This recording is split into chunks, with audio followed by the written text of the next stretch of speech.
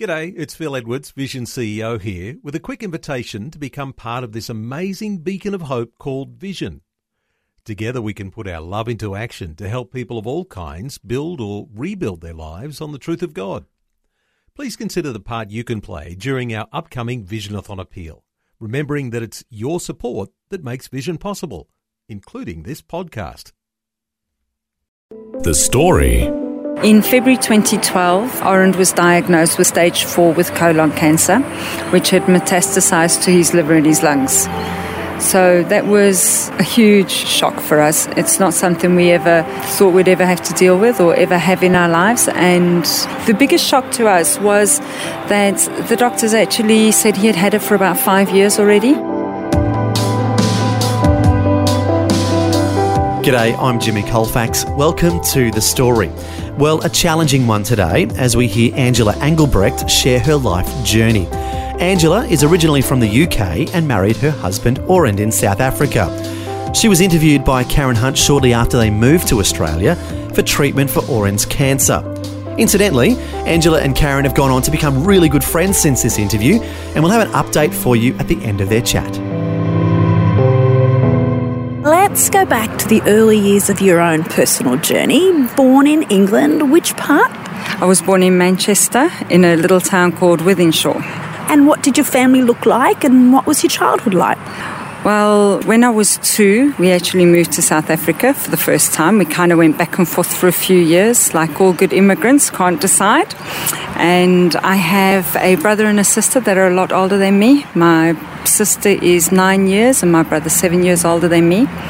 So I kind of was brought up more as a single child. Although we were within a family, we weren't churchgoers. My parents never took us to church. We never had Sunday school. We never had any of that kind of religious upbringing.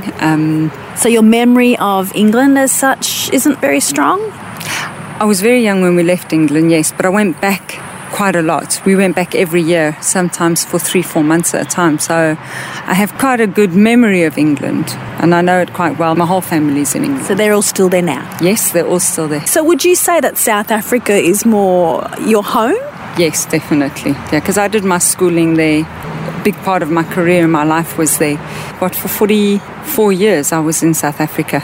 So as a child then, in South Africa, what were you good at? What did you love and what did you hope to do one day when you left school? I loved horse riding. I used to do a lot of show jumping. That was my big hobby in life. Horse riding took up 6 days a week. The only day I'd never rode was a Monday, because Monday was when the stables were closed and there was the rest day for the horses. So I did that all the time. The only other thing I did, in school I did high jump. I loved high jump. Yeah, that was about it. I didn't do anything else. So were you sporty besides the high jump? No. Hated running, was never good at it, was terrible at swimming. So I wasn't really a sporty person at all. I did high jump and I did long jump, and that was about it. So then what led you as a young woman in your mid-20s then to go to uni and to study accounting and get into that area? I always wanted to continue studying. I didn't care actually what it was, because I felt as long as I study, my brain will always be active. And I started working at a company where I met Oren, my husband. I was actually just working as a contractor there in their creditors department. I was helping out a friend of mine that needed help in that division, and I was actually working from home. I wasn't even, working there permanently, and she offered me a position in the company, and I started working there. And Oren was also working in the same company. He was actually the financial manager at that stage. I was actually very unhappy in this company, and I phoned Oren one day, and he actually suggested to me, why don't I start an accounting firm? He had, on the sideline, had 1 or 2 clients already, and he said, I can take over those and start this accounting firm. And I was like, I can't do this. I can't start my own business. And then I asked him, if I do this, would you be able to then sign off the accounts for me? Because with me not being qualified, I still had another 3 years of studying to do before I'd be a qualified accountant. And he said to me, well, you know what, do it, and I will draw the financials up for you, he said, and I will help you where I can. And, so I at least had someone qualified. And that's what I just resigned and started doing. cut a long story short, a year later, Arend and I were liaising business-wise for quite a few months. And then he left the company where we used to jointly work, and he started working in another company.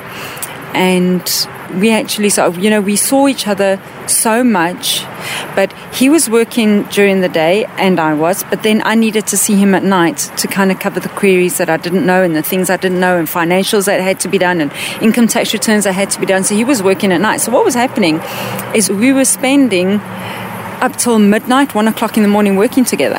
I didn't have time to date anyone else, and neither did he. So we kind of just said one day, why don't we start dating? It was very awkward in the beginning, but, we were extremely comfortable together. We were actually best friends. So a year later, he joined me in the business. Did you have any comprehension then of the God factor in this situation? No, not at all.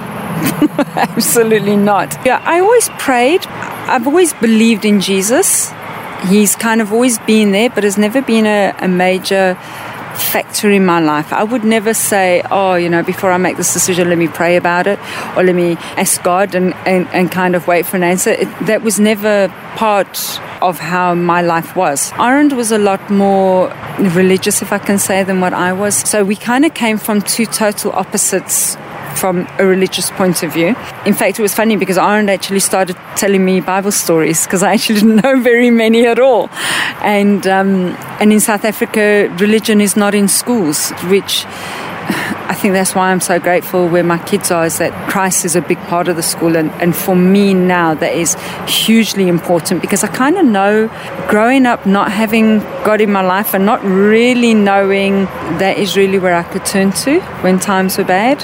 And also when times are good. It's not just that, but I'm trying to give it to my kids now because I realize how important it is to know that God is there and Jesus is there. And I still am very green as far as Jesus is concerned. I can't quote you quotes in a Bible. I'm learning a lot of stories, but I know my relationship and my walk with Him.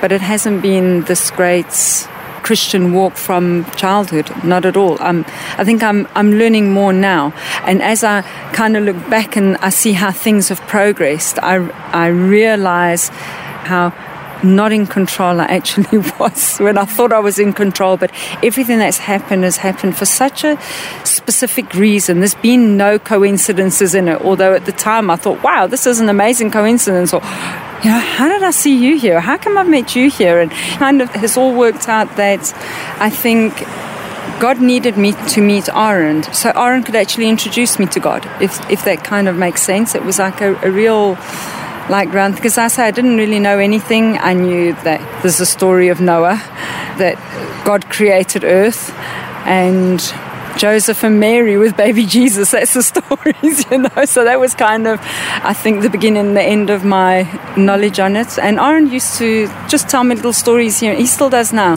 So I think that was maybe God's way, that He knew I needed someone that I would respect to be able to tell me these things. Otherwise, I wouldn't listen. I was rebellious.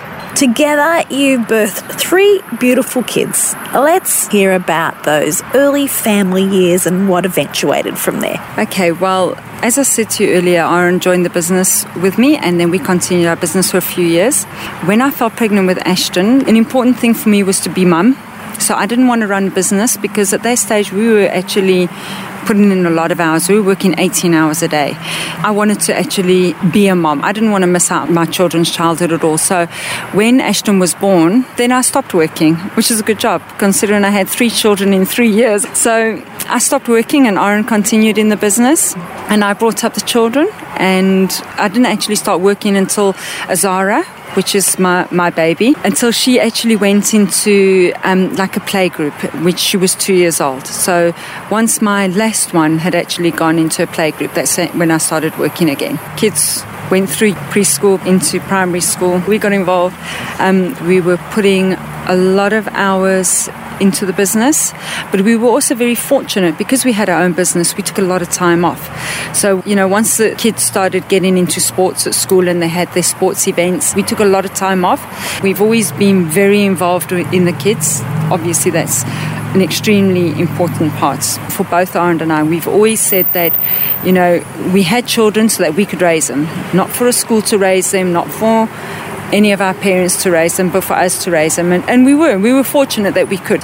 But we kind of made the decision that we would rather work at night once the kids had gone to bed and catch up for the time we'd lost during the day. But we made sure that we always saw everything that they did.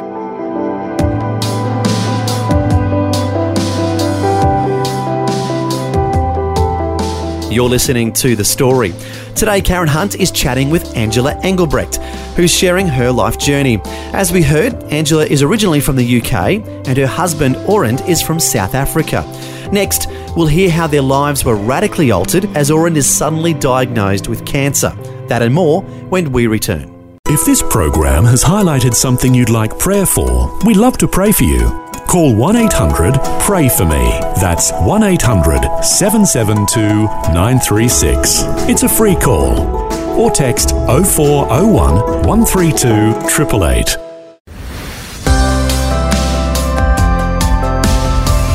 Hi, I'm Jimmy Colfax, and this is The Story. We're continuing with Karen Hunt chatting with Angela Engelbrecht, who's originally from the UK and her husband Orend is from South Africa. Next, we'll find out how their lives were radically altered when Orend was diagnosed with cancer. Let's focus now on the year 2012. Early in that year, something major happened which obviously affected your family and is a part of what's brought you to Australia. That's right, yes. In February 2012, Orend was diagnosed with stage 4 with colon cancer, which had metastasized to his liver and his lungs. So that was a huge shock for us. It's not something we ever thought we'd ever have to deal with or ever have in our lives. And I think when you hear this big C, I think we were just so shocked. You know, what? Was that seriously? He's got cancer? This just can't be. And you know, and they say cancer's a silent killer. And I think the biggest shock to us was that the doctors actually said he had had it for about 5 years already. This is why he was so far advanced by the time he was diagnosed. But he had no warnings. There was no symptoms. He had no warning signs. There was literally nothing. The first time that we I said to Orend, I think there's something wrong, is in December, Orend started losing weight. Orend was a big man. You know, he's always weighed about 110 kilos. So, of course, he was very excited when he lost a kilogram, and the next week he had lost another kilogram, and the week after he had lost a kilogram. And it was wonderful in the beginning because we were all excited. Yeah, you were losing weight. But by the end of December, he had lost a good 10 kilos. And we kind of realized there's something seriously wrong because he hadn't changed his diet. He wasn't eliminating anything. We hadn't done anything, but he was losing weight.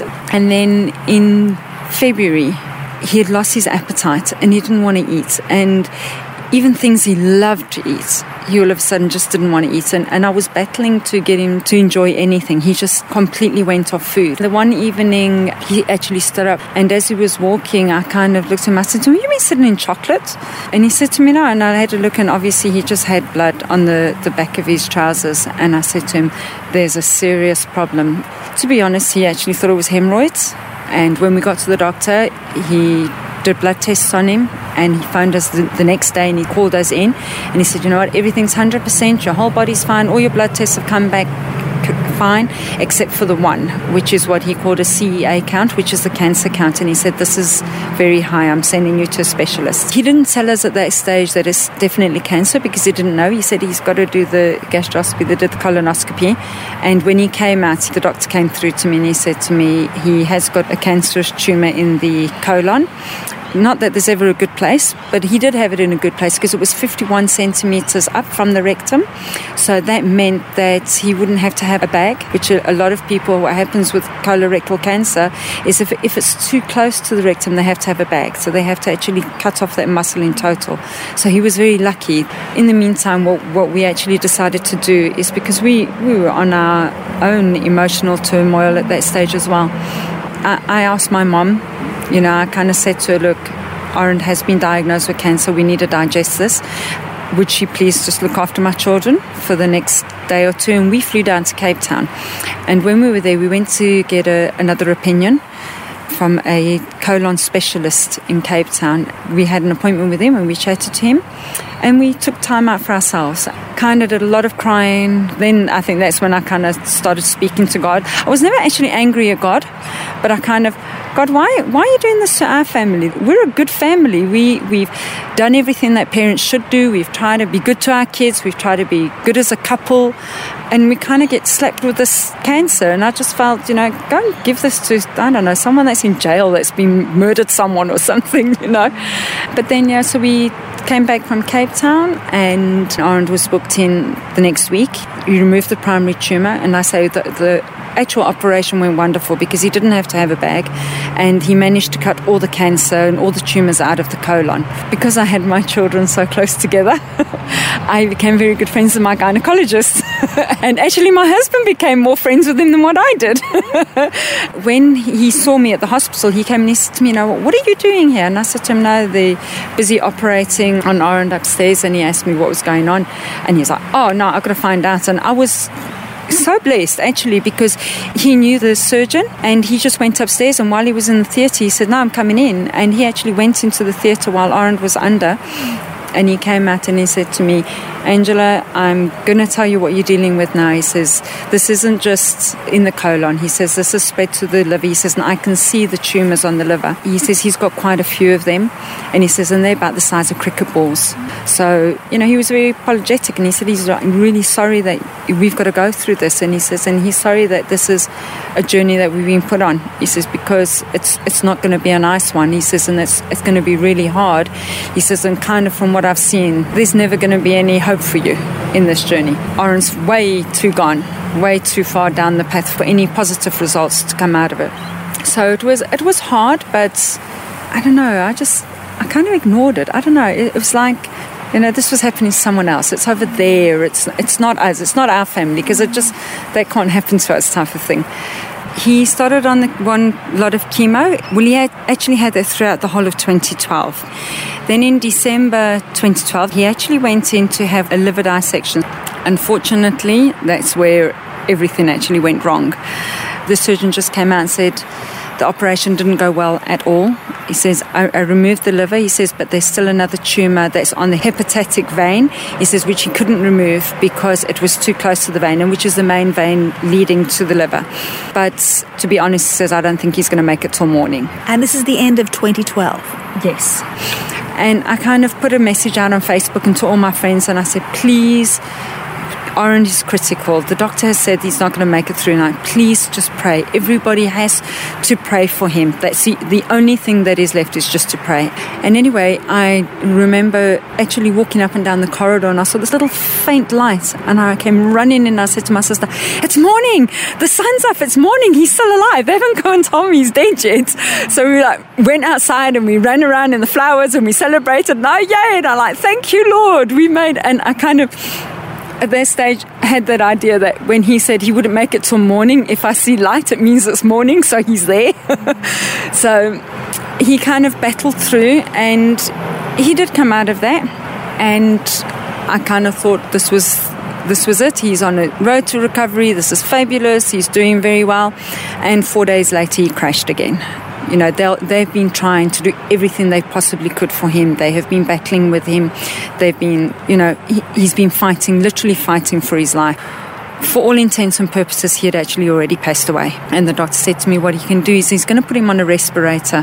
He says, and he'll guarantee me 24 hours that he will keep him alive. He said, I must please bring my children.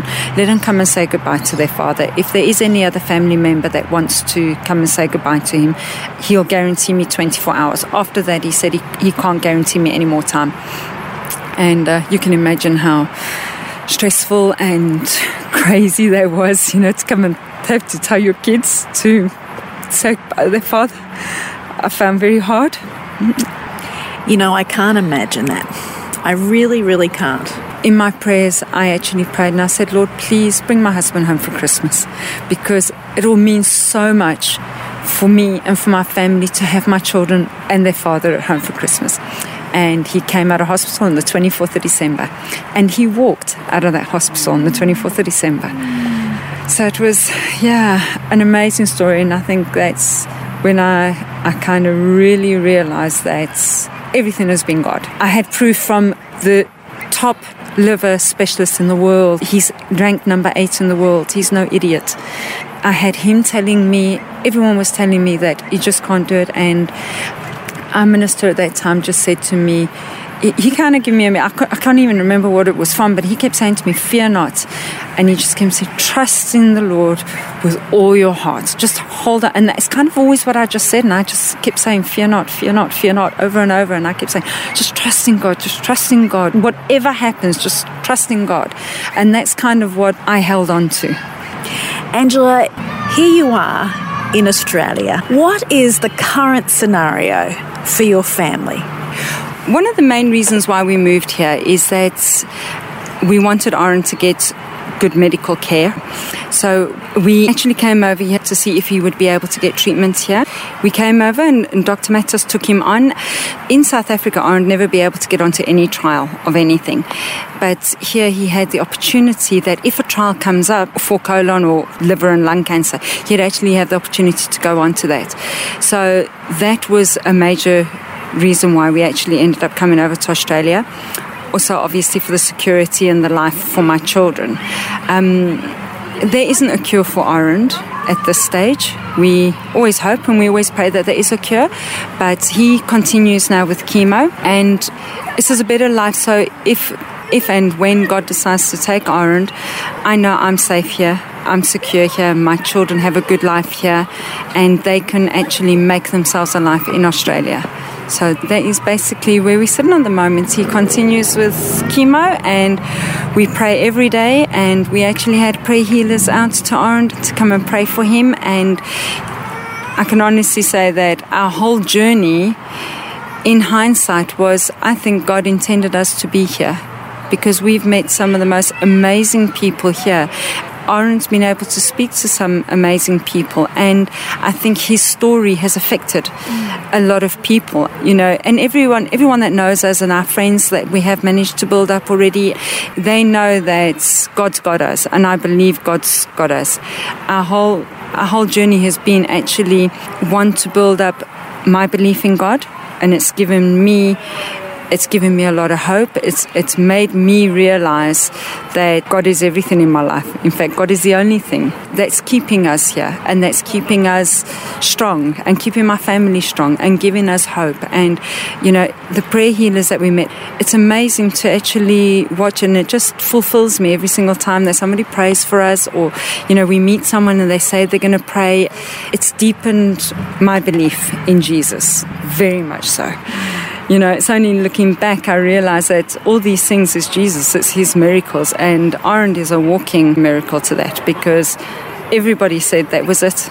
It was at the end, and you know what, we are 2 years later, and he's still here, and his diagnosis was 8 months, maximum of 12 months originally. Every single day we have is actually a miracle. He now has all the tumours back in his liver. He's got 5 tumours on the liver again. So he's got tumours in his lungs.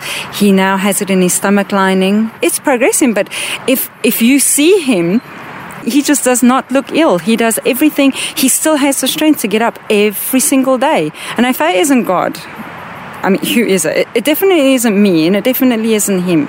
God's miracles are still out there for everybody. I mean, if he can do it for us, who, especially for me, who didn't even actually really grow up knowing Jesus and wasn't really kind of bothered with him, to be honest, has proved to me that he exists, and proved he's out there every step. Well, honey, hang on to your hope. There's a little expression that I was told a long time ago, which says, go for faith, express it in love, and then you've got hope.